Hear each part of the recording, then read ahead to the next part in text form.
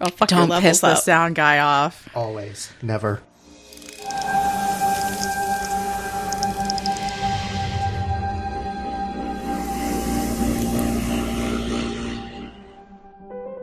Welcome back. This is Head Full of Hannibal, the Baltimore Fannibal podcast. This is Amy. I'm Jen. Justin.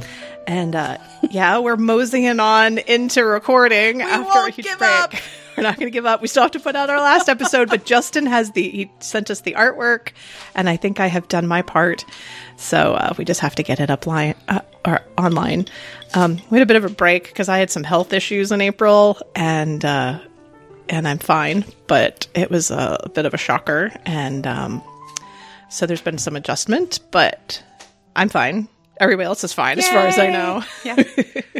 And We're all alive. and so we're kind of like, I guess, yeah, I do feel like it's okay. I'm kind of getting back to the regular routine Oh, good. now. Good. Socially, like work, I went back to work pretty quickly, but everything else took a little while. Mm-hmm. And I was noticing as more social things are happening around town here, I've definitely had my capacity for groups of people has really diminished during the pandemic. Mine too. I've definitely changed. The whole COVID lockdown has changed me. And I'm just really worn out from trying to figure out no mask situations, what people's levels are. I'm fine to do whatever, Yeah. but it's just like, it's kind of exhausting on top of everything else. And I know people who are traveling, and I was like, I can't even think about traveling. Mm-hmm. I couldn't think about traveling air travel right now because I am mentally exhausted by the thought of what you have, the extra things you have to do now. yeah, and from what I've seen, it looks like the Wild West out there. Mm-hmm. And I don't want to have to deal with that. Mm-mm. Nope. So, yeah, that's I'm like, part of me is like, I could really use a dance party, and it's Pride Month. So I was like, wow, I could use like a big street dance party right now. I couldn't handle a huge group of people. Yeah. Either, which I think Baltimore Pride is this weekend. It's next weekend. Yeah, they moved it to the end Oh, the end of the month. because of Juneteenth and Father's Day and stuff. I think. So, yeah. See, that's how out of it I am. But DC's already happened. Yeah, that was early. Yeah. It was nice and hot, I think. Just like, Well, that's the thing. I'm like, can you please have this in October? I know October's full of all the good stuff anyways already, but like, go ahead and move Pride to October because I'm not coming out in the heat with all the people. No, it's not happening. Just no. That's not my idea of a party Pride. time. Goth Pride in October. Let's do it. sorry, that just reminded me. I've been listening to that 60s songs that explain the 90s show that is now gone past 60 songs. And a recent episode was about Jane's addiction. And the guest that was on was describing the sort of LA aesthetic at the late 80s, early 90s, and described it as beach goth cabaret. Yeah. And I was like, yeah, that really cemented in my brain at a very crucial time in my aesthetic development. And I feel like that's still slightly what I aim for. So, but it was kind of nostalgic listening to it. I was like, ooh, this is taking me back to like, Oh, yeah. the middle of high school. I had a ginormous Jane's Addiction poster in my room. The cover with the two women on it, the topless women. Oh, yeah. Sitting together. I remember hanging it up and my grandmother coming over and being like, oh my God. What is this? I don't think I had anything quite that provocative in my hanging in my room. No. I think I had lots of U2 posters and a Lost Boys poster. Oh, and Sandman. Sandman art ones, which I probably still have most of them. Wow. Because I have a trash bag upstairs with all my old posters rolled up in it. Ooh. So I wonder if they're still in okay condition, or if I like unroll them, they'll just flake away into nothing. They might be okay. I mean, you might be able to put them in frames. Yeah. There's a couple of the Sandman ones are still great. I'm terrible about framing art. I have so much art to put up on my walls. Just gotta do it. So yeah, we're here today. We'll sort of get around to the point. We're here today to talk about Hannibal's season 3, episode 6, Dulce. which is for dessert or sweets, which when I was like, I was like, I think this word just means sweets. And I looked it up and it was talking about desserts as part of the Italian meal. And I'm like, now I really want a fucking cannoli from Vaccaro's. So I was like, maybe I have to pick some up when we're down there today. Yeah. After recording, we are going down to Fells Point to get bingsu, which is Korean shaved ice, and to go date some chairs at the Interior Define store that just opened up like literally on Wednesday. And that was like perfect timing. I can go wallow around in one of these chairs. Oh, wow. It just opened. That's cool. Yeah, like the 15th. Awesome. Well, hopefully they have the chair that we were considering getting. If I can ever pick a fabric. You will. It'll happen. But yeah, so this is again I don't think the episode titles really have anything to do with the show anymore. It doesn't really. Yeah, no. They're just kind of going. And we're not eating anything today, but we were drinking a Gordon's Breakfast, which is gin, simple syrup, muddled limes, Worcestershire sauce, hot sauce, and cucumber slices. It's delicious. It is delicious. It's sort of a gin and tonic and a Bloody Mary crisscrossed. Yeah. And it was, I can't remember the name of there was a bartender who developed it. So it's like a recent drink. It's not like an old classic one. I am putting this on rotation. I think it's really good because Bloody Marys, I love them for brunch, but they're too heavy. They're thick. They're thick. And then it almost feels like you should be eating like shrimp with them. And then suddenly it's a whole meal. Yeah. And they do serve them with like a whole meal on top. Yeah. And this feels like some sort of distilled, like, I don't know, better version of one.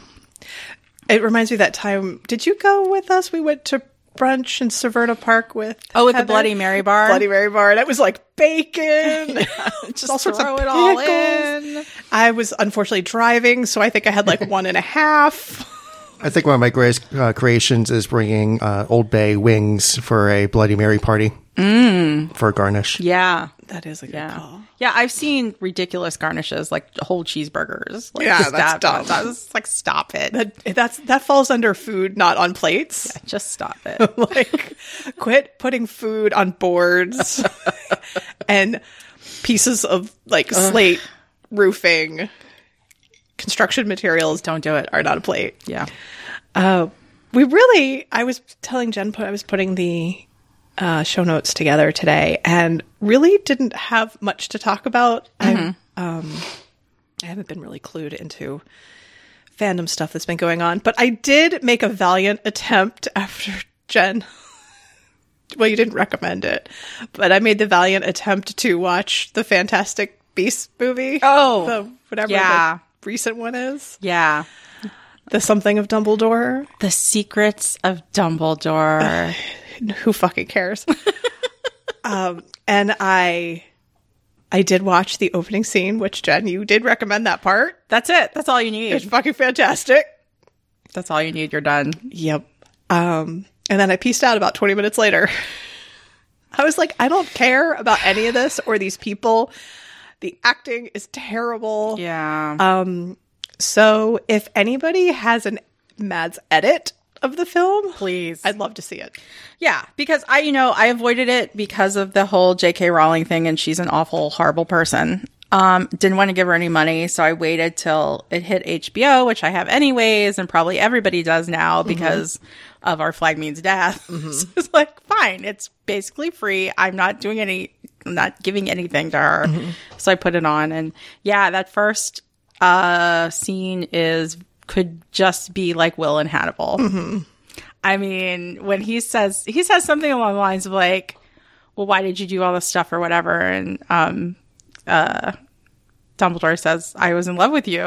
It's like, oh, and Mads looks fucking amazing. Yeah. It's fucking amazing. And he's doing that same still face slightly disgusted look that he uses a lot with Hannibal. Yeah, he's definitely channeling Hannibal in that character. Like, he flipped through the cards and was like, okay, probably like 95% of Hannibal, and then like, 5% like action dude. Yeah. with a wand or whatever. Yeah.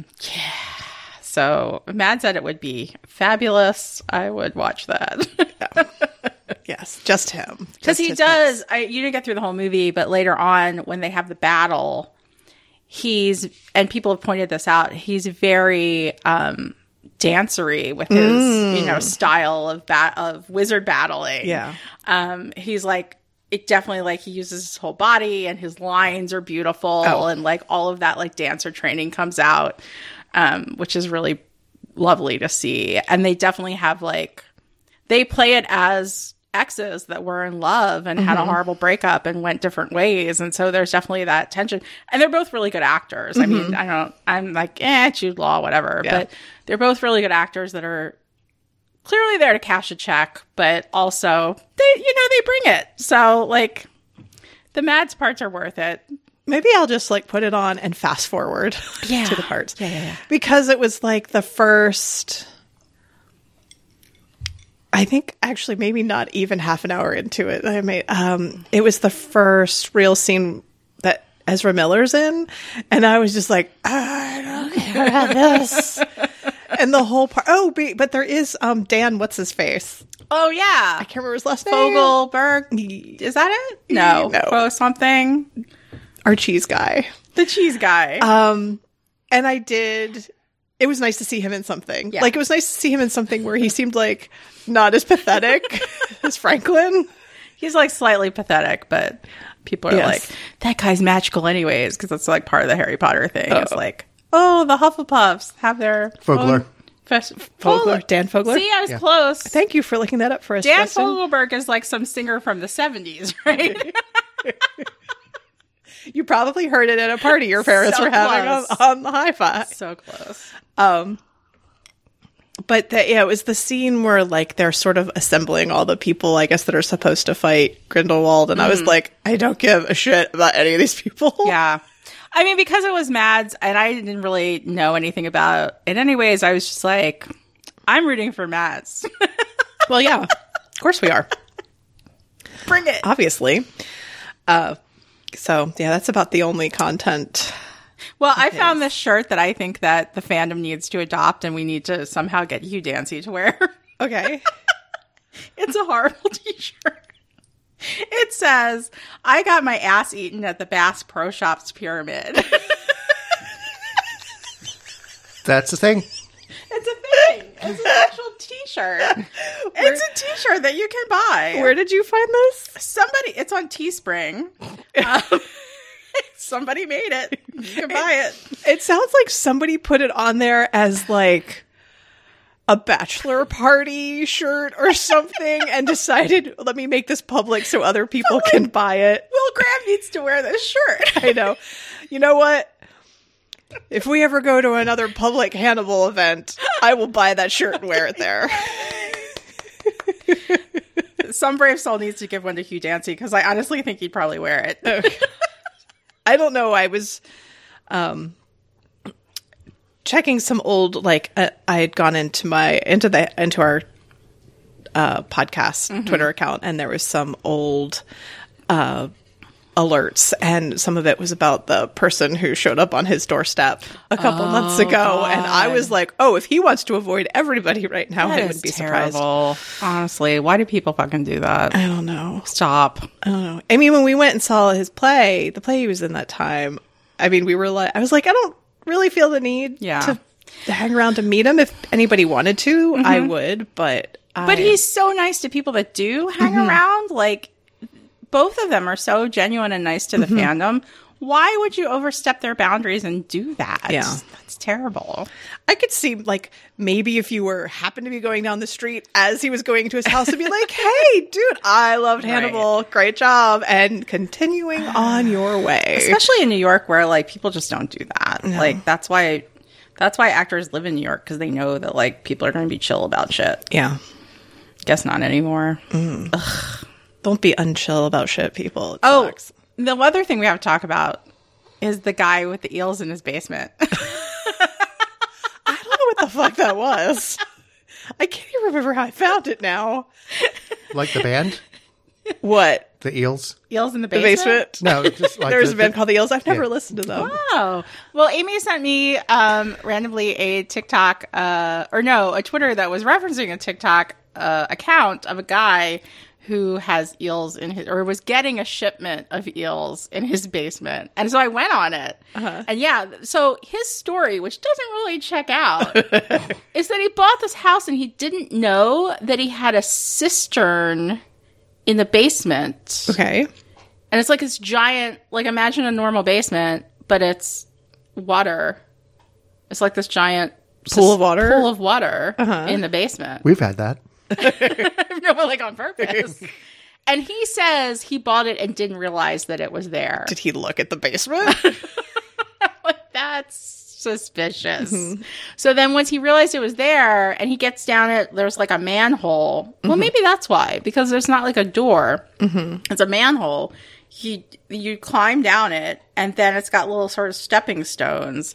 And he decided he was going to fill it with fish and aquatic life and all whatever. And then he decided he was getting a whole batch of eels. And so As you do.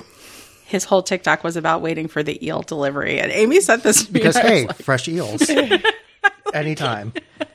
this is way too Mason Verger. Yeah. For no. I was like, what? Is there any light down there? Yeah, I don't know if they had I remember I think he had little high level windows or Okay. cutouts Okay. to the outside, maybe. It just feels like. So I guess it's kind of like an indoor pond, Yeah. but in a basement yeah. I don't know. with eels. With eels. Wow. Anytime you're setting up weird shit in the basement, it's suspicious. Yeah. It starts to get real sketchy. Like, our basement is full of paint and building materials and litter boxes and the laundry area. Absolutely no eels. Nope. And I've been deep into the sump. There's no eels there. Oh, yeah. Just replaced our sump pump, but he had to get into the hole in the my basement God. floor to do that. And bless Justin, because there was no fucking way I would do that. Wow. Go, Justin. Yes. I would have paid a lot of money for somebody else to do it. Instead, I have my partner do it. Well, I'm glad that was so amusing, because I just saw it and I was like, I don't even know. And I don't have a TikTok account, so it wouldn't let me open them all up. But I was like, I just saw the stills and I'm like, what the fuck is happening? Yeah, I don't know how that's going to end.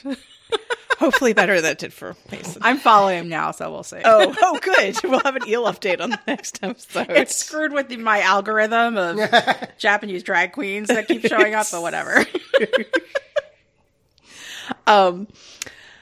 The only other thing I was going to say is, you had mentioned it. We both watched Our Flag Means Death. We are happy to report that we both loved it, just like pretty much everybody else. Yep. I put the little note here. It feels sort of like the anti-Hannibal. It's so well adjusted and relatively healthy. Yeah, I mean, people have problems, but it seems like they're working through them. Mm-hmm. It's amazing how quickly that fandom sprung up. Mm-hmm. It's just going through all its stages of fandom in 2 months, which is kind of wild. Yeah, I've seen some comments about that. People are like, "Wow, it's really fast." And it didn't obsess me as much as other stuff like Hannibal or The Untamed has obsessed me. But it's a great show. I'm glad they're getting a second season. I think there was not quite enough angst to it. Yes. I really love my stuff with a good dose of yeah. just intense feelings and We a bit like of it tragedy. dark. Yeah. Dark and tragic. Yeah. And so it's not that there aren't tragic parts to it, but it just doesn't. I was like, this is really great. I'm looking forward to the next season. I'm glad that somebody finally sort of mined the pirate genre for the queerness of pirates, because there's so many stories and so much weird history about that, of women pirates, you know, and all sorts of stuff that they could do. So I'm like, that's cool. I'm not really into pirates, but that's cool. I don't know if I'll make it to Ren Fair this year, but I'm waiting to see pictures coming back of people's costumes. Yes. I'm sure it'll happen. Yeah. What was I going to say? Oh, I have seen some criticism of the fact that it doesn't address some of the historical stuff background for the actual people. Oh, yeah, Like, that was they he was Bonnet really and all? different. Yeah. Which I like the problematic background of, or possible background of. And I felt like for the contained universe story it's trying to convey, I'm okay with it. Totally. If it was trying to make a bigger point and it was neglected, then I would. Well, they're very much like, this is how it is. This is what we are. They got a dude wearing Crocs, right? Yeah. Like, come on. There's the Crown Royal bag. It's not that. Yeah. There's the What We're Convinced are yes an H&M scoop neck t-shirt, which I told Justin he would look quite fetching wearing. I'm sure it's kind of like a $30, $40 t-shirt though. No, I doubt H&M? it. No. No, it's like $8 permanently on sale. So when we get the season 4 of Hannibal, I hope that Taika will be a guest director. Because he's done guests or a couple of things, and it's been fantastic. So I see no reason not to. That would be great. Except he's busy. He is very busy. But I think it would add a level of absurdity. Though he'd probably... Absurd and Hannibal? He'd probably be great for, like, if they do a Cuba season for some fashion direction. He would. Oh, and he would put himself in it, too. Oh, yeah. In a romper. What was I going to say? I can't remember. But yeah, it's actually, I think what has been most delightful is seeing how it has, been the thing that people need to see themselves in or see about themselves. That's been really nice. Yeah. And so I understand why it's really struck a chord for a lot of folks. But I just need a little more pain. Pain and darkness. Yes. Just, if there's some tragedy to it, I'm like, oh yeah, this is my jam. Can we put a little cannibalism in here? Yeah. I am sure it happened. That'd be great. Can someone get drenched in blood? More blood. I think there was blood in it. Preferably like the dude with the best cheekbones. There has been stabbing to the gut. Oh yeah, right. Because Slippy can add to her gay stabbing list now. Yeah. check, done. So I think that's all the things I had to talk about before we got into our episode. Which as I finished this and I was like, next one's Jen's favorite. I know. Which this kind of in a way feels a little bit like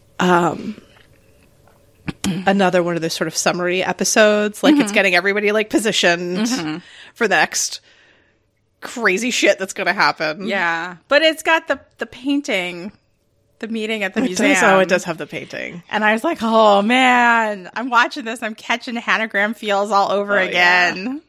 Yeah. It was just that like,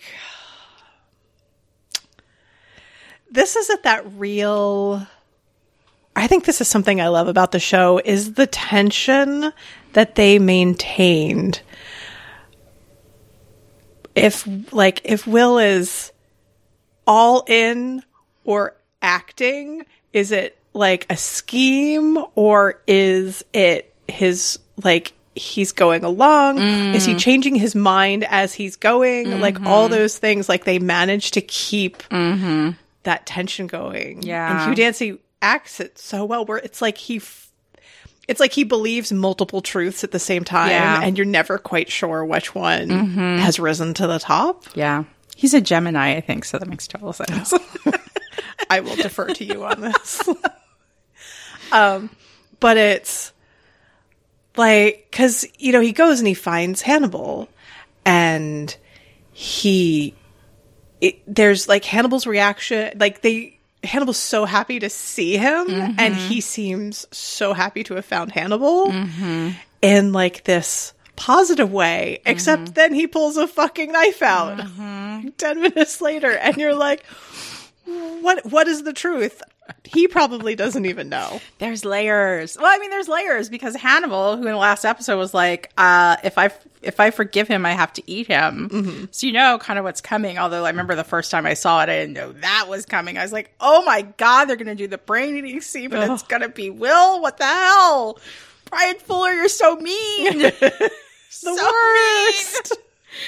Mean. But, you know, Hannibal's already decided in his stupid way that, like, this is what has to happen. I have to have the dinner party. I'm going to have Will, and I'm going to eat his brain, and then everything will be fine. My feelings will be gone, and I will be fine. I can move on with my life. And it's just so horrible to see him a slave to that kind of, like, thinking. And then, like you said, underneath it, they're in love, and they have, like, and they're truly happy to see each other, and they want to be with each other. And then, you know, Will on top of it has this whole, like, righteous, I gotta catch the bad guy, I'm the good guy. And everybody was like, Will, you're not the good guy. Like, nobody thinks you're the good guy. I don't know why you're trying to be the good guy. But he's got that on top of it. And so it's like all this shit they're battling with. And it's just, like, so frustrating. Well, it just reminds me of Hannibal's thing with having to eat him. Reminds me of, like, a kid who's like, you know, if I can't have something, nobody can have it. Like that, if I have to break that toy or destroy that thing. And it's so, I mean, it's petty. And it's so petty and vindictive. Yeah. Even, I mean, I know we're jumping ahead, but it's like, even what he says to Jack in the scene about, like, yeah, Jack, we're, like, spent all this time getting in Will's head figuratively, so let's just get in his head for real. Just like, you bastard. Like, it's a joke. Like it's a funny fucking joke to him. Like, I know, and it's actually that scene, I'm like, what is worse, to be the person getting drilled into or the person watching that whole thing? Because it's a real fine line between which one is worse. Yeah. And that's the scene of all the gore and everything described in the books. That was the scene that, like, yeah, I will occasionally flash back to randomly and be like, oh, fuck. Well, I said it's the same as the scene, is it Sogliato when the ice pick to the temple? That just freaks me out. And some people at work, I do not remember the discussion, but someone was like, oh, I remember from a TV show or something, and gave, like, the vaguest detail of the whole brain section of the Hannibal film. Oh, Like, they were like, there was this film and there was this thing, and I whipped around and I was like, yeah, that was in the Hannibal film. And yeah, there's a guy, they eat his brain. Ray Liotta. Yeah, rest in peace. Oh, that's what, I guess they were talking about him having passed away. Oh, wow. Because that scene kept coming up on Facebook. Well, this was that's what it was. Now I'm all remembering it all. It was a couple of my coworkers talking about the things they had liked seeing him Ray in. Liotta, yeah. And I was like, so in fact, the thing with that, though, is, like, that character was so horrible that you wanted to see Hannibal do something awful to him. Like, he was so terrible to Clarice. He was such a misogynistic asshole. You're like, yeah, man, get him, Hannibal. yeah. And then to, like, have that and use it on Will, it just, like, broke my heart. Yeah. Damn you, Brian Fuller! It's one of those things where you're like, Hannibal, no! And he's like, Hannibal, yes. He's like, oh, yeah.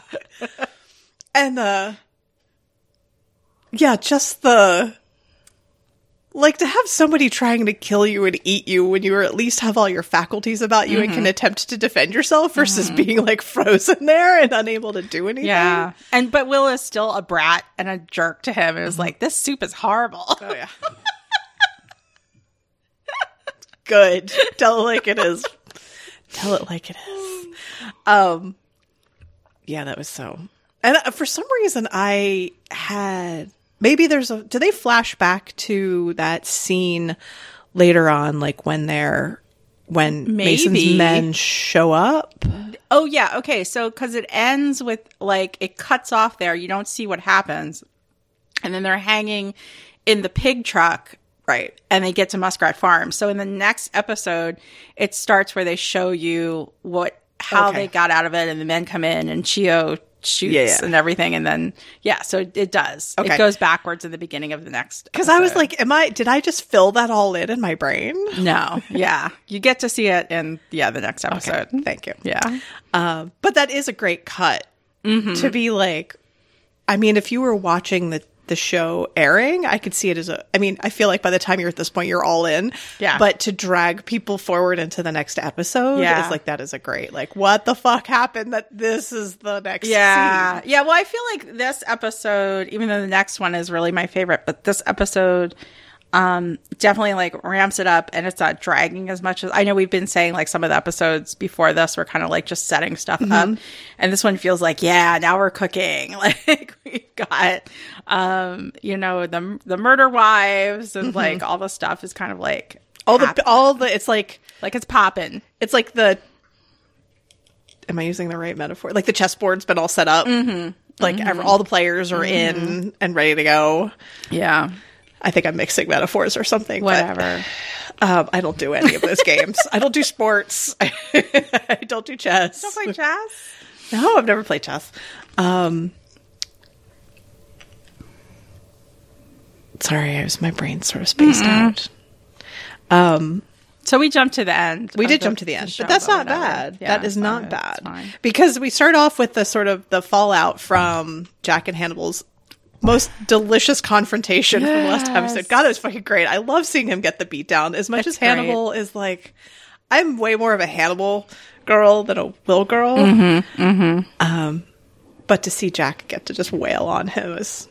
Yeah, because Hannibal needs a beat down sometimes. Like, he's so smug.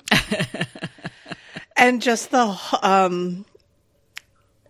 whole, like, in the bath and Bedelia taking care of him, and him just sort of sitting with what the fuck has happened, and that kind of acknowledgement that like his cover is totally blown, and now he has to figure out what his next. I like that he looks as frumpy as Mads as Hannibal can look in the beginning of this episode, like when he's on the veranda drawing the Florence landscape. And I guess because Bedelia looks so fucking fabulous in this episode and so put together, and that like bodycon dress that looks very expensive, and her hair like perfectly done.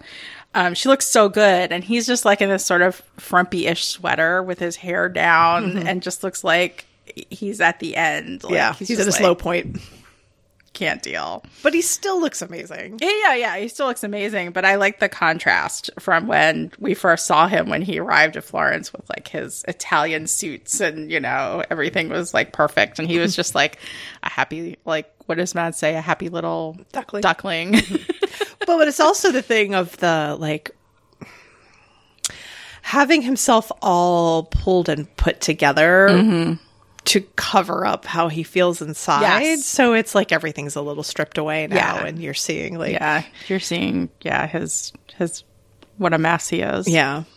In a very expensive cashmere sweater, I'm sure, that fits like a glove. I'm super sad in a very expensive cashmere sweater. I want to be that level of in sad. A gorgeous apartment in Florence. Yes, that is that's what I aim towards. Mine is more like, I'm in an old t-shirt and leggings on the couch. I'm going to order ice cream and pay a ridiculous price for somebody to deliver it to me. I don't think I've gotten quite to there, but if I order ice cream by DoorDash, you'll know that like shit's really going down. $40, fine, whatever, bring it to me. I don't care. Sorry, I'm looking at my notes here. I have such things as the bath. Yeah, the bath scene is just everything. It's so beautiful. Oh, so like Will shows up. Will just shows up looking like he literally just fell off that train, which makes me think that Chio pushed him off the train like right outside of Florence. Mm-hmm. Like, hey. I'm like, did you walk here? Did you catch a cab? Like, you look like crap. Yes. I mean, we've already established that transportation in Hannibal is a magical thing that just happens. No matter where you are, if you're in Baltimore or Florence or whatever, it's just like you get where you need to go in a couple minutes. Well, I don't question it. I commented in the very, very beginning, Hannibal stumbling through Florence, covered in blood, covered in blood. And I was like, is this the same logic that accounts for the quote-unquote tunnels under Baltimore? Oh, yeah. He can just wander through Florence. I did find out more about tunnels in Baltimore, though. What did you find out? They all kind of are centered around the church that's by the Enoch Pratt Library. Okay. Midtown. The Catholic Church? Yeah. Okay. They kind of radiate Basilica. out. Yeah, they radiate out from there. It's a secret Catholic conspiracy. From the hill, yeah. That totally fits the Hannibal universe. I mean, yeah, it could be going. There's probably one right to the engineer club. We gotta get our asses into the engineer club somehow. What's the engineer club? That's the Garrett. The Garrett Jacobs mansion. Okay, let's infiltrate it. We must know somebody. Let's do it. Maybe We'll have to get like normal people clothes. I have bright green hair right now, so I need a wig. I know you have. I was like, I have a half bleached baby mullet. My hair is slightly pink. Yes. Well, I'll wear lace fronts. Expensive lace front wigs. Considering like except for the show, because I was admiring Margot's hair, which I think is a wig there, I'm pretty sure. Oh, her hair looks so good in this episode. Oh, God, I love it. I've always loved that look. It's like the Biba look from the 70s where it's kind of smooth at the top and then real big. Yep. It's very disco. I love it. Well, she's so beautiful. She is beautiful. When we met her, I was just like, I can't talk. Well, when we were at the restaurant and I was facing her and her person who was with her, and I was all like, okay, just don't stare at her. Don't be weird. Well, she's trying to be weird. Just don't be weird. Yeah. She's probably like, those people are really weird. Like, I'm just going to drink this beer and look off in the other direction. But you did really well when she came to our table. You like asked her about her knitting for her dogs. Like you had questions for her, Amy. Oh, yeah. I was really impressed. Thanks. That's called Instagram stalking. Thank God Amy's talking. I think I was probably real drunk at that point, too. God, Amy's talking because I can't say anything. Yeah, this is why I don't want to meet famous people, because I mean, I did okay, but usually I'm just like, hi. How's the weather? Anyway, yes, Margot looked fabulous. Yeah, she did look fabulous. I forgot. Oh, lace fronts. I was going to say all of my my main wig interaction recently is through all the C-dramas. So I just see everybody with one of those half-up, like, elaborate, super long, down to your waist. Top knot thing. Yes. I always wanted hair. If I want to put one of those on, I just flip my hair around. We'll show up at the engineer club, flipping our long hair like normal people. with normal colored hair. Talking about normal business things. Buy, sell, merge. My stocks are doing well. How do you feel about crypto? I did a business. I have no opinion about Boy Love series at all. I mean, that's literally how I feel about every day. Please let us into your club. That's how I feel at work. When I'm like, I mean that I work with very nice people, but I'm like, oh yeah. Yeah, they're normal. Yeah. They're pretty normal. There's definitely some not. There's some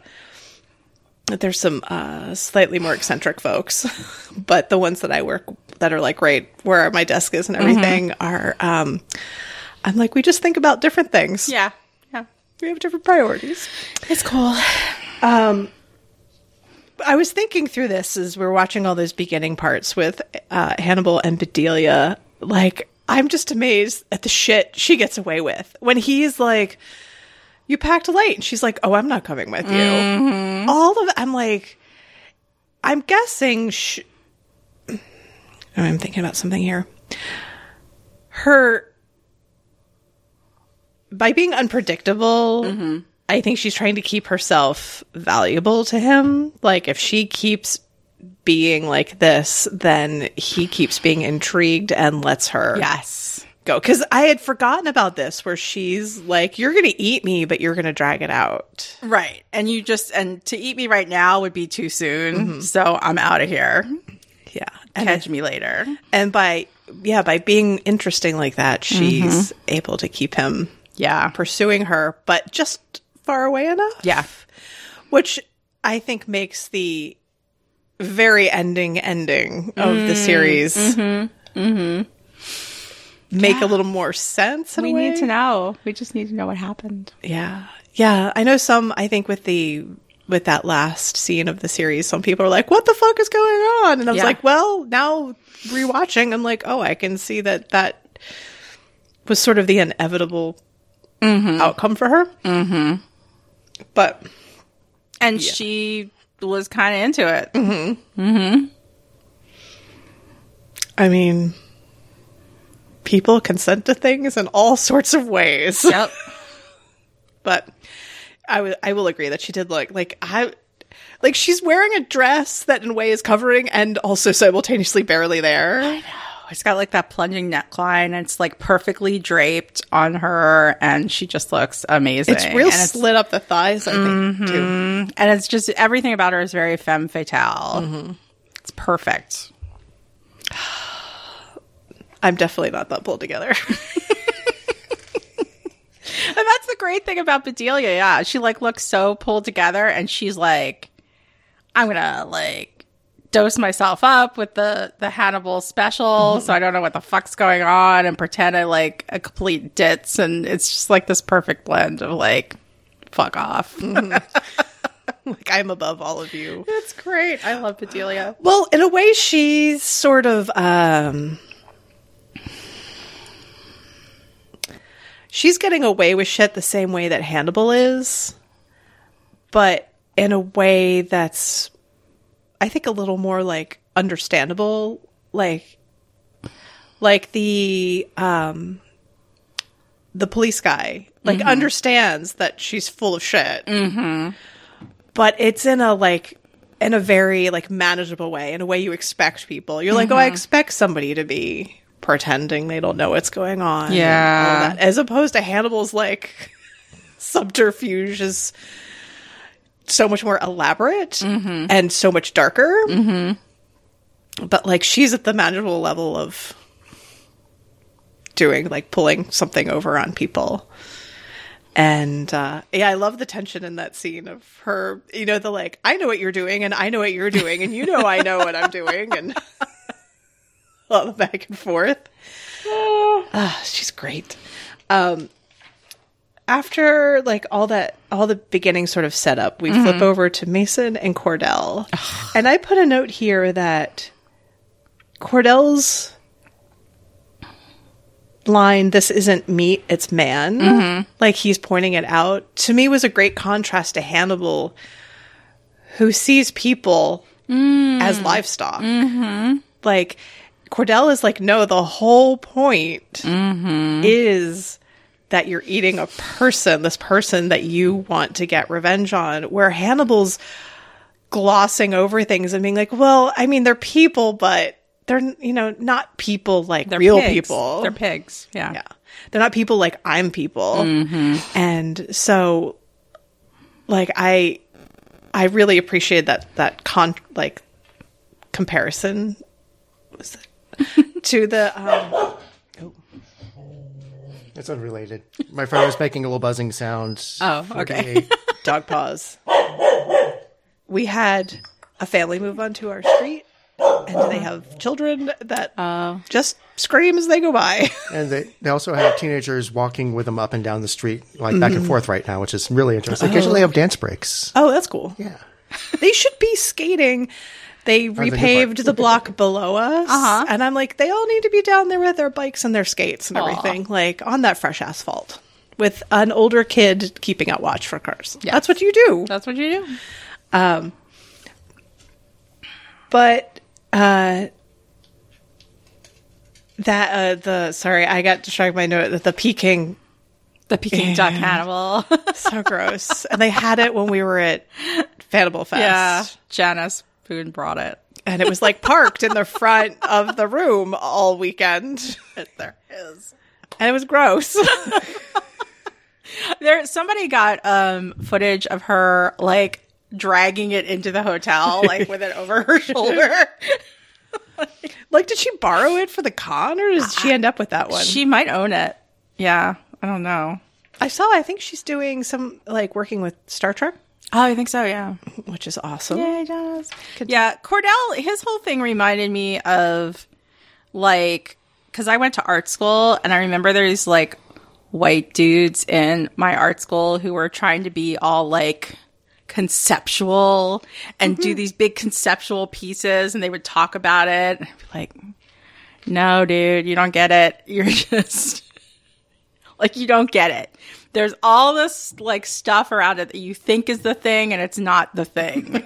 And it's exactly what Cordell reminded me of. You know, it's like, you're not at Hannibal's level. You never will be. You don't get it. Just stop.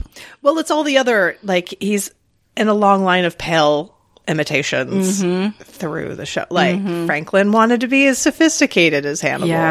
Yeah. You know, Anthony Dimmond was like the fake Will and all that. So it's just one more. Poor Scarf Dad. Poor thirsty Scarf Dad. I still am like amazed he was only in one episode. It felt like so much longer. It really did. He had a big impact. And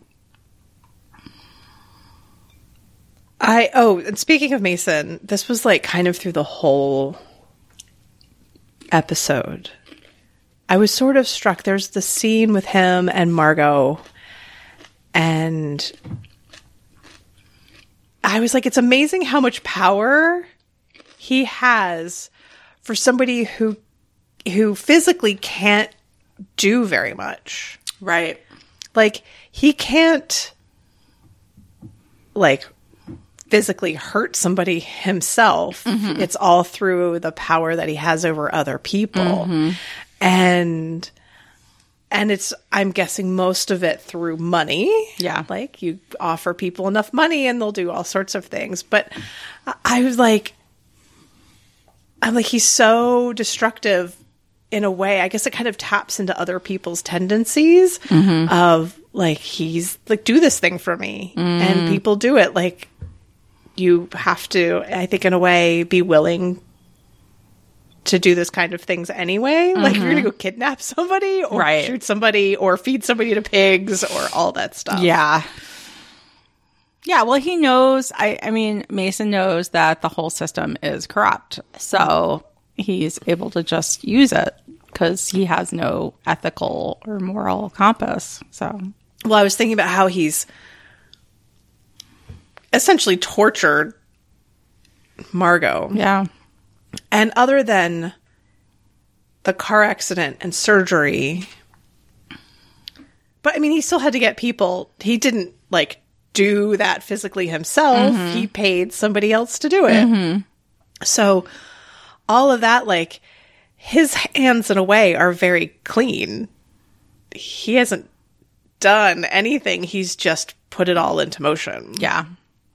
And even at this point, I mean, eventually we see the tables turn, but he's still using that over Margot at this point. He's still like, I'm just going to threaten you. And, you know, because people will listen to me, that they'll do the things for me that I can't or won't do myself. Yeah.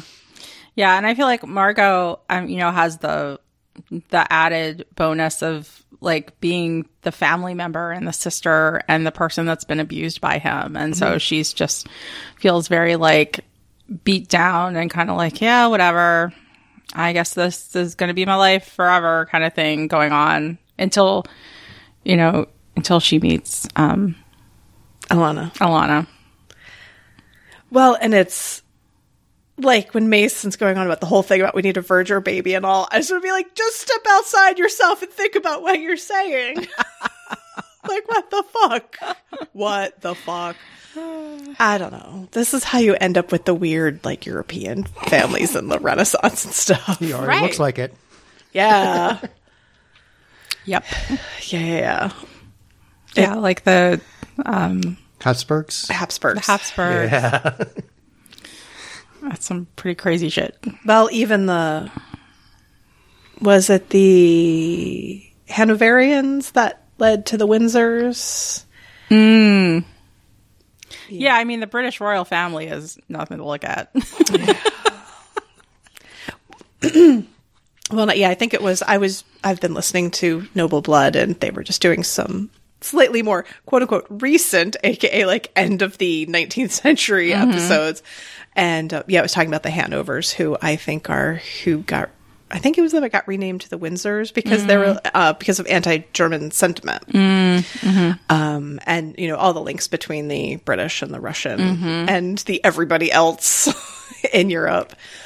But yeah, it's funny, all the gore and all the stuff, and it's like Mason talking about that squicks me out the most. Like, you're so gross. But then there's our fan art scene. Hannibal doing his sketch, sitting in front of the art. They play the music, and Will comes in, and they just sit there and just moon over each other. They both look pretty rough. Yeah, I know. They're both like stripped away of like everything, and they're like, all right, whatever. We're so tired. And it's the thing of, man, I guess they're kind of talking about, like, Jack sort of talks about the whole thing of, like, are the police going to move on any of the obvious clues that they have about all this stuff because they are corrupted, and are they going to bother? And but it still amazes me the, like, amount of time and space the characters are given to just go around Florence and look at art and be emotional and all those other, like, the police are doing less than nothing. Yeah. And yeah, it's funny. I mean, I'm sure the Uffizi Gallery is always very much more crowded than it is in that scene. Oh, yeah. But yeah, I don't even think there's a bench there. I think somebody said, like, in reality, the walls are a different color, and they CGI'd that in. Like, Brian picked the color, and then there is no bench there, which is sad because I would want to go see. You just want to sit there. The bench. But yeah, that conversation is just like so beautiful with the music playing, and Will's like, I don't even know who I am anymore, and we've begun to blur, and is it Misha? Is it Abigail? Like, I don't even know. It's like a good summary. Like, he's really, like, summing up all this crazy shit that's happened. Like, because what is it? We've got 13 episodes. This is 6. Yeah. So, yeah, it's really like closing out this chapter and bringing all the parts. But it's funny when he brings up Misha's name, I was like, I kind of forgot they talked about her. I feel like they use her as background for Hannibal in the show, and I'm really like, wow, I don't feel like it was necessary. Right. At all. Yeah, I don't know. I mean, they went to his home, and so they showed her grave, so... But they just alluded to stuff that I think Brian Fuller said that they were going to either explore more if they had the time to do a whole season of the Florence arc, whereas he had to squish the Red Dragon and the Florence Hannibal into one season because they were worried that was going to be the last season, and he needed to get to Red Dragon. So a lot of stuff got cut, and I think the Misha stuff got cut, and a lot of Chio's background got cut because of it. Yeah, because she sort of shows up and you're like, so who are you again? Because at some point he actually inquired about casting David Bowie as the uncle, as Hannibal's uncle. Mm-hmm. I remember that. And didn't know that Bowie had cancer at the time and was dying, and just got like a denial or whatever, like, no, I can't do it. But yeah, so I mean, they were planning a much bigger arc, I think. But it hit me, I guess, in a way, because I'd sort of forgotten with this sort of spacing out of because our rewatches are happening spaced out. Well, for me at least. Yeah, me too. That it's sort of, I wouldn't say an inconsequential part of the storyline, but it doesn't feel like it's propelled. Yeah. Hannibal. And I think that's good and fine. I know Brian has said, like, when he read the backstory, like, the whole Misha thing kind of pissed him off. Like, every time somebody said Misha, he wanted to throw the book across the room. And yeah, and that whole book is kind of like weird and doesn't really fit. And from what we know, Harris was kind of forced to write it. Yeah. And was told, like, if you don't write it, somebody else will, because we own the rights. And so, yeah, like, who really needs Misha? Meh. I am of the Hannibal just is. Yeah. Yeah, I love that School of line. thought. Yeah, I just am. Like, nothing made me. Yeah. I just am. But yeah, what was I thinking? Sorry, my brain. I was like, man, that drink was like really strong. I'm still sipping on mine. I'm glad there was only one. I mean, my tolerance is pretty like flat right now. So, Yeah. but I did. Oh, I pointed out that I think I'm writing this. They haven't been in the same scene in all 6 episodes. You only see them there's the one where they're in the crypt, but they're not together. Right. And you see them in flashbacks and stuff. But you don't see them, like, they haven't been together since the gay stabbing. Yes. There hasn't been that. And I was like, in a way, I was like so impressed that they managed to take your main couple of the show and separate them and still make it so compelling. Yeah. And make, like, there's so much of the characters there when they're not there. Yeah. In all the scenes. Yeah. Like, which is great for the storytelling and how much they've, like embodied the characters. Yeah. And so that even just the idea of them. Yeah. Well, I mean, Hannibal through this whole first part of season 3, like, Will is like a ghost around him the entire time. He doesn't shut up about Will. He doesn't stop talking about Will. And Will just doesn't stop thinking about Hannibal. So they're always together in a way. Yeah. I'm just thinking of everybody around them being like, when your friend has a bad breakup and you take them out for drinks, but it's like never ending. It's all the time. Can we please stop talking about this person? Yeah. Yeah. Yeah. Poor Bedelia. You'd have to be, I think, on some kind of drugs to listen to Hannibal go on about that all the time. Bedelia and Jack need to form some sort of, support system. But in happier notes, we have the kaleidoscopic sex scene, which I was like, I cannot believe. I was like, this is more graphic than if it was full nudity, full sex scene. It's great. It's fabulous. It is more. I'm trying to think of the most graphic sex scene I've seen with 2 women. I think is probably stuff from The Handmaiden, like recently, outside of porn, right? And I was like, this is more graphic. Yeah. Well, and I was watching it this time, and I want to say something about people who, and I know we don't care about these people anyways, but people who say that Hannibal is queer baiting, which we all know it's not.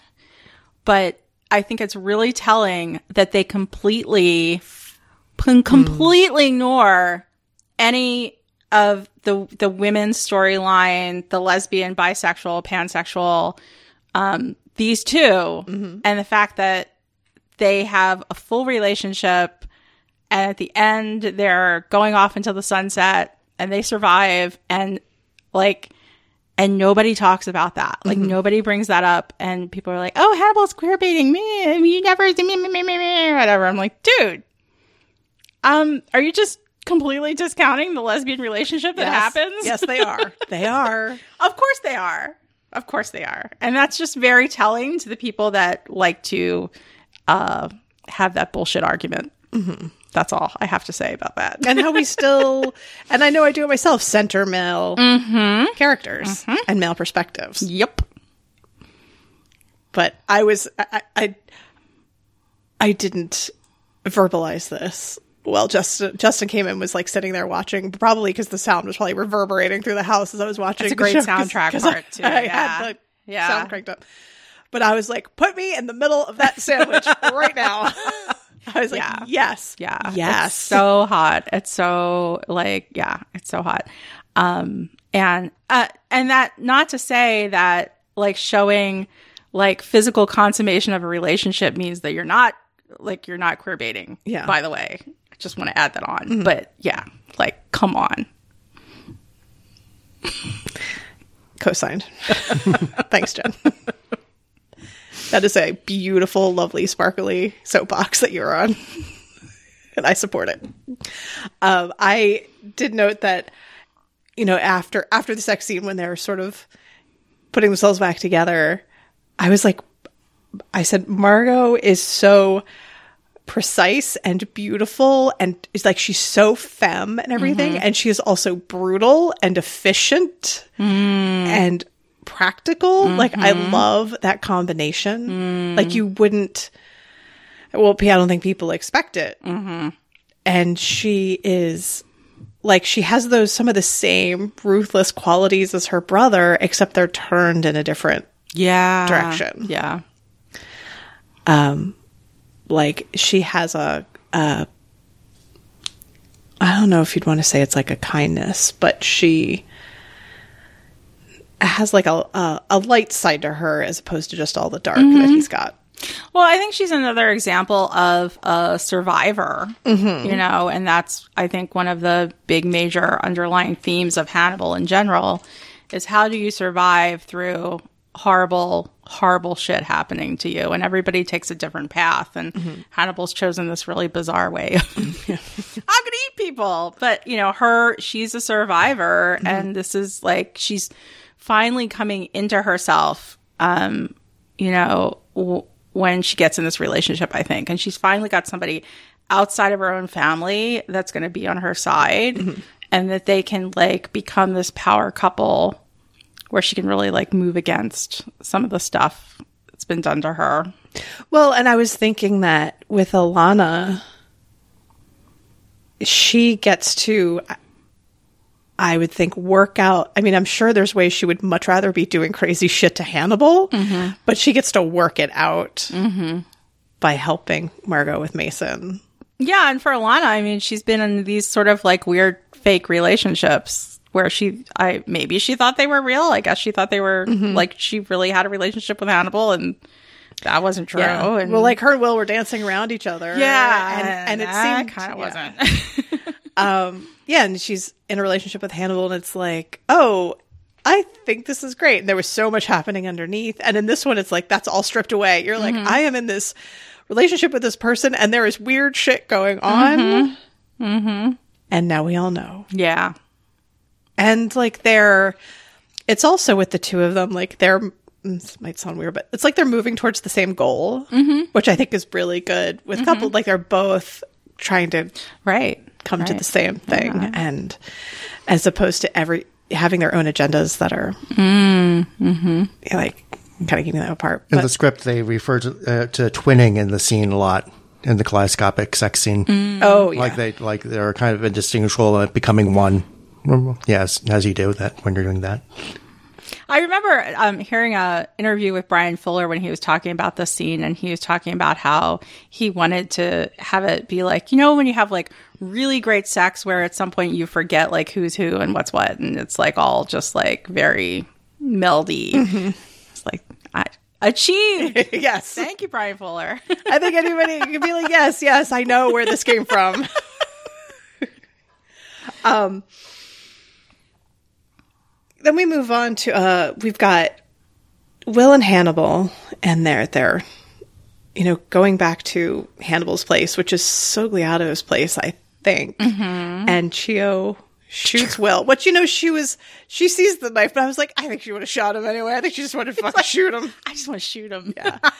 And when they get back to the apartment and Will is like delirious and out of it and all this stuff, I'm like, okay, all the shit he's been through and like a gunshot to the shoulder he's just like, Well, Hannibal hasn't drugged him yet at that point? He does drug him like halfway through it because Will's like, no. Right. And I gotta say, like, yes. He also said that to the soup, so. Oh, yeah.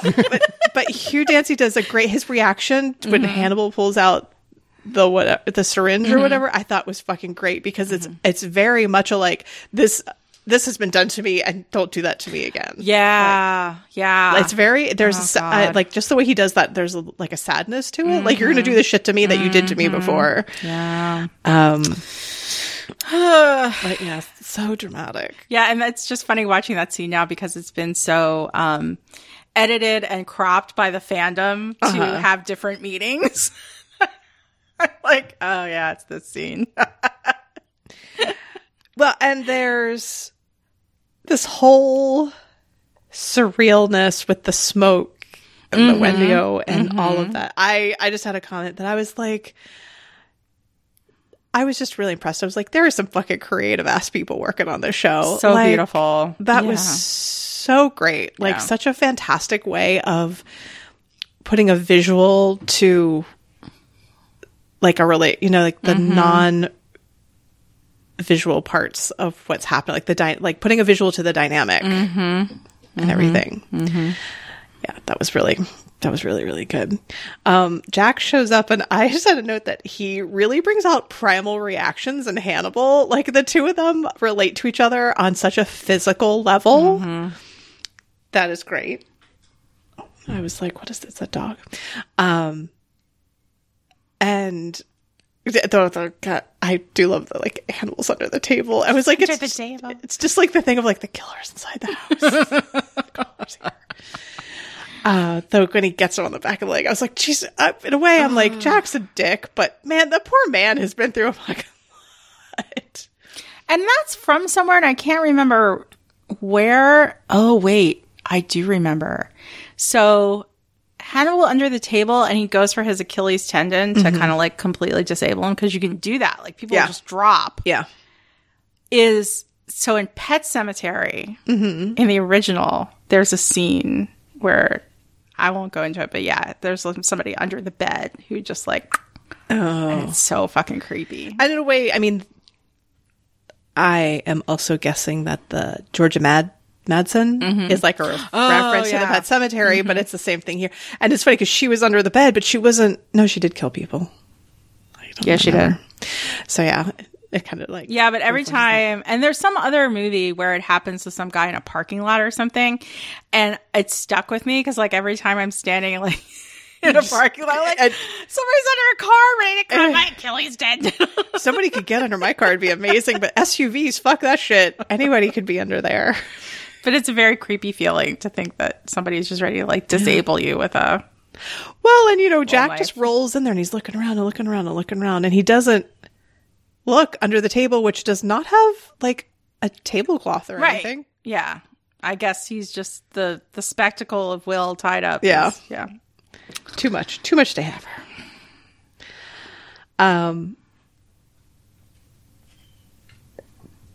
Oh, sorry. It's the Bedelia with the cop, which is such a great, like, I realized, I was like, it's kind of strange in a way to take her, like, to have that little interlude scene. Yeah. Was sort of strange. It is. But I guess it's like all building towards future stuff. Because I think this is the last you see of her until the very end. I think you're right. Yeah. Yeah, this is it. Because she like pieces out and does Bedelia stuff. Oh, no. So she is speaking later on about her life with Hannibal, and Will shows up at her lecture. Oh. Yeah. And they have that, and they have the caddy. The caddy Oh, shit. God, I forgot about the caddy thing. And then Will ends up doing like therapy sessions with her or something. I don't know exactly what the arrangement is. Yeah. For that. We have to keep the Hannibal memory alive. You got to keep the home fires burning while your man is in jail. Yeah, I totally forgot about that. Yeah, they have like their little bitch fest sessions. Like who was loved by Hannibal more? Who went behind the curtain more? I don't know why Bedelia would ever think that Hannibal likes her better than Will. I mean, it seems pretty clear. I think Bedelia has some sort of like, I at least know I'm willing to go, like I'm willing to go there with him, and you're playing chicken kind of thing happening.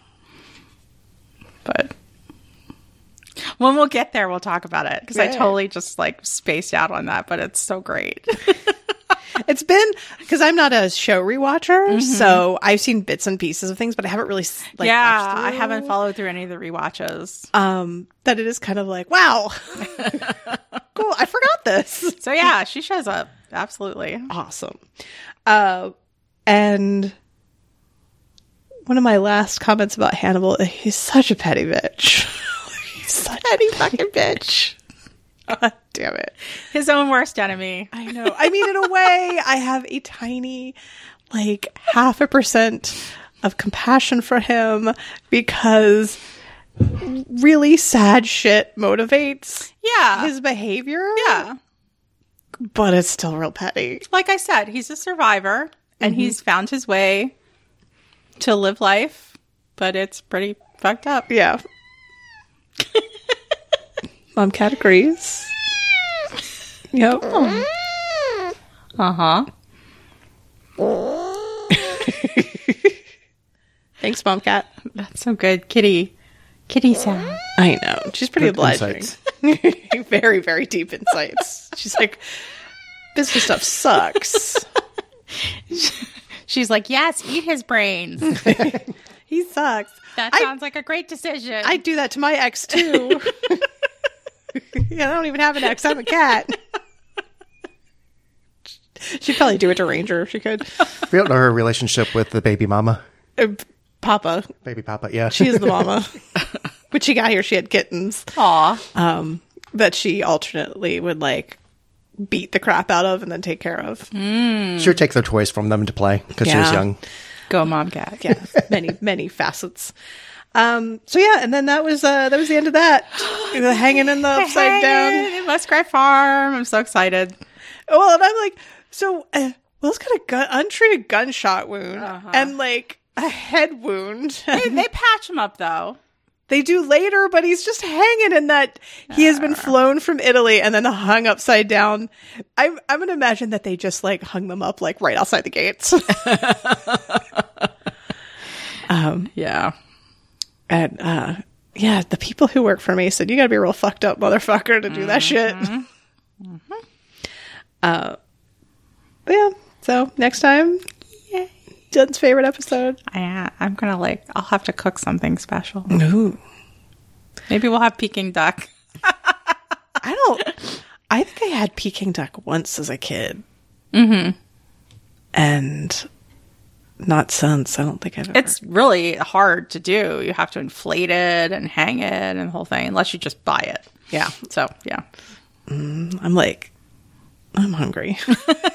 I am too. Yeah. Let's go get food. Yes.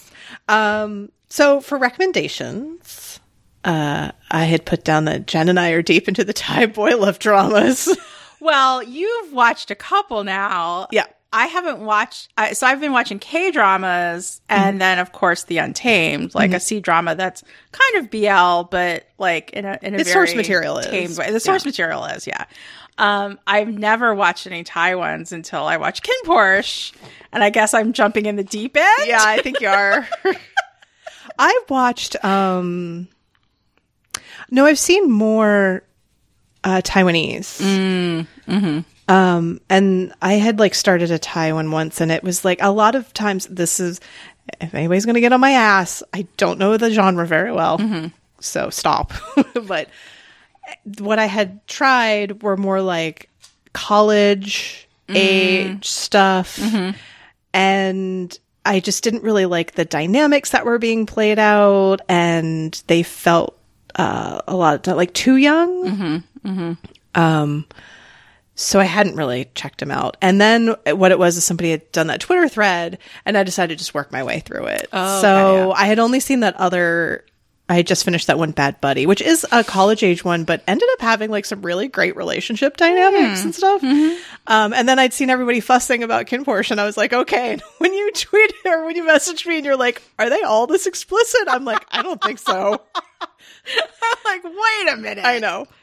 Well, people were talking about it, and it's like to watch the version that's the spicy version that's not for TV, you have to get like the $10 a month thing. And I waited until most of it is over because it's on like episode 10 now, and there's 14. And I was like, you know what?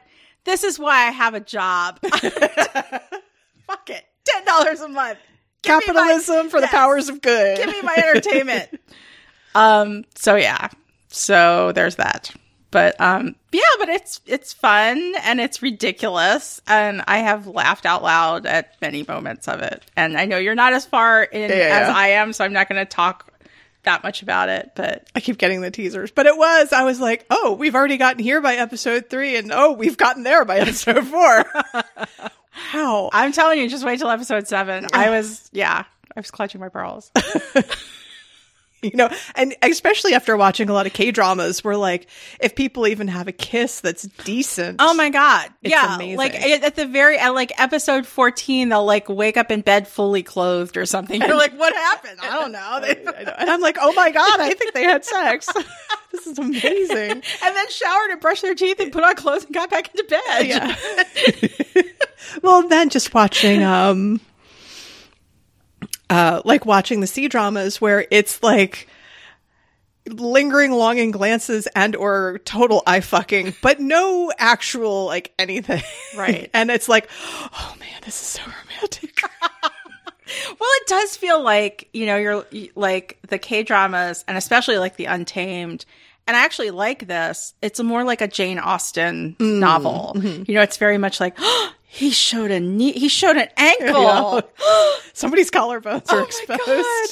They looked at each other like that across the room. I love it. It does build up all that great. Delicious tension. Yeah, I love it. I love a slow burn, but it's also really fun to watch KinnPorsche and just see them just go at it. It's just like, it's all toxic, horrible. Yeah. Well, I immediately dubbed it the horny show. Yeah. Because the other one I'm watching, which is the one I told Sunset about you, which seems to be more of a coming of age kind of thing, is it's really good, and it's very emotional, and it's much younger characters, and it's just there's like all this tension, and it's just like one person looks at the other person too long, and I'm like, oh fuck. So I'm watching the horny show episodes after the other ones so that I can like recoup a little bit. Those were great. And I had like just watched there hadn't been Korean boy loves really before like the last couple of years, and then they just started them, and I was watching one and I was like, that is a fucking shitty kiss. And then they like, it's like the next to last episode, and then they never like touch each other again. I'm like, oh, this is bullshit. Total bullshit. Bullshit. I paid my $10 to go watch KinnPorsche. Well, thanks for helping me out there with your generous sharing. Yeah, and I have to say to our Twitter friend Slippy that now I understand why she was referencing bread sex. So thank you. Oh God. And that's all. Okay. Let's just say product placement is really funny in that show. I was thinking like, who are the companies that are like, yes, this is the show that I'm going to put my product into? So yes. The previous show I'd watched had the like peppermint inhaler stick thing. Yeah. And then it showed up in this one where I guess it was like in episode 1 or 2 where he's all like, I'm getting ready to do this thing. Hand me the inhaler stick. I was like, this is fucking bananas. Well, did you get to the episode yet where they go to the fancy party and it's like there's this lady with like a plate of bread? Oh yeah, she just like walks by and I was like, is somebody Like gonna make plate of, sandwiches? like sliced white bread? What the fuck is going on? I don't know if that was at the diamond auction. Oh, it was before the diamond auction. Yeah. But I did see anyway, yeah. So that bread shows up again. Yeah, okay. Well, phew, I was really worried it was just going to be there, and there would because I was thinking, I'm like, whoever does the food for this is like staging is not great. Yeah, I know. It reminds me though of the Stephen Colbert thing that was just done. Oh, the Subway. Oh yeah, not Stephen Colbert. Who's the guy that does the HBO show? What's his name? The British guy who was on Stephen Colbert. John Oliver. John Oliver. Who Justin's the one who told me about that. John Oliver, who did the whole product placement for K-dramas with Subway, is hysterical. If somebody hasn't seen it, look it up. Yeah. And I love the fact that the guy who plays the, I think, secondary love interest in the fake Subway K-drama was at Annapolis Pride, and Devin took a picture. Yes, because That was the guy? That was the guy, because our friend Devin is a professional photographer and set up, I think was hired to do it. Like a booth at Pride in Annapolis. In Annapolis. Yeah. And with like a backdrop, and people could come up and get their photos taken. And she posted to Facebook and was like, I think this guy, this actor guy, like a link to his Instagram, had his photo taken today. And so I went to his Instagram and I looked at his pictures and I was like, that face looks vaguely familiar. So I looked him up and I was like, oh my God, he was the second Subway guy in the John Oliver Subway skit. He was the one that opened the Subway in the Subway. Which really, I want to point out, is sort of emblematic of K-dramas, because people who are in them are like in them over and over. And I get the impression that it might happen in C-dramas and actually Thai shows. One of the directors for Kin Porsche had a small part in Bad Buddy, and I've already recognized 2 other like extras. So I'm like, these are small industries. Yeah. But just how you'll watch shows and you'll be like, oh, the actor that I liked in this is also in this. And I always love when this person plays the mom and she's in this, and this, which is nice because I like people popping up again. It's in a way that I feel like it doesn't in Western.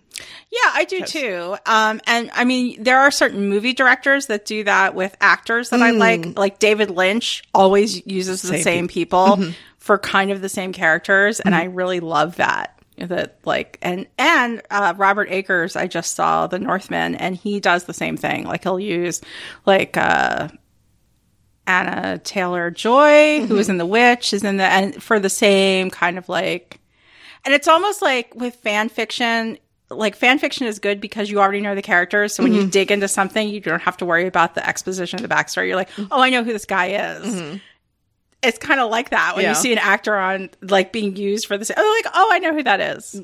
Like I know the qualities that they bring and what's being, how they're being used here. She's the mom. Yeah. Well, I was going to say, it's funny. I said Western TV, but then I'm like, oh, wait, British stuff uses people all the time. Yeah. Tiny industry. Great. Another thing I was going to recommend was Freya Marsk's book, A Marvelous Light, which so I've only read about 1/8 of, I just forgot the full name of the book. Jonathan Norrell. Oh, and Doctor Strange, Mr. Strange. It's not Doctor Strange. It's a big, thick book. Yes. I've read like 1/8 of it. And if I remember correctly, it's like Victorian and fantasy and magical and all that. Yep. So this is Edwardian. It gave me the same, like, I think if you liked one, you'd like the other. But a British Edwardian magical queer book that is going to be a part of a series, but I think focusing on different lead characters through them. But the thing I liked was that, and I had listened to Be the Serpent podcast, which Freya is on, and she had talked about liking very developed magical systems in books. And she does it here. Cool. Obviously, but it was just nice to see, and there's sort of a contrast of like this idea of magic that is like, it reminds me of sort of like Golden Dawn stuff where it's very codified and precise, and all the stuff gets contrasted at one point with something that is more elemental and intuitive and organic and all of that, and witches versus wizards. So I'm hoping that gets developed more in later books, but it was really good. I like flew straight through it. It's not super heavy or anything. So yeah. It's on my pile of reading. Yeah. So, I haven't been really, it's funny. I'm still like reading fics that come through, which are mostly Untamed or Word of Honor.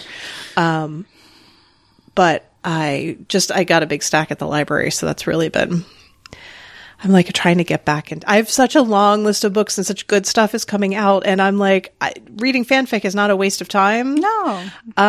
But there's so much other stuff that I always also want to read that I don't want to, maybe having like a big health crisis. I'm like, I don't want to look back and be like, I totally failed to like even dip my toe into this thing that I wanted to give some time and attention to. But yeah, so that's been what I'm doing. I don't know if you had any other recommendations. Justin? No, be yourself. That's good. So you can visit Headful of Hannibal at headfulofhannibal.com, Headful of Hannibal on Tumblr and Instagram, and Headful of Hanny on Twitter, or you can email us at headfulofhannibal@gmail.com. Or find us on Facebook. Oh, we do have a Facebook. We have almost 300 people following us on Facebook. There's been a bunch of follows, and I'm like, bots are real people? I don't know. Whatever.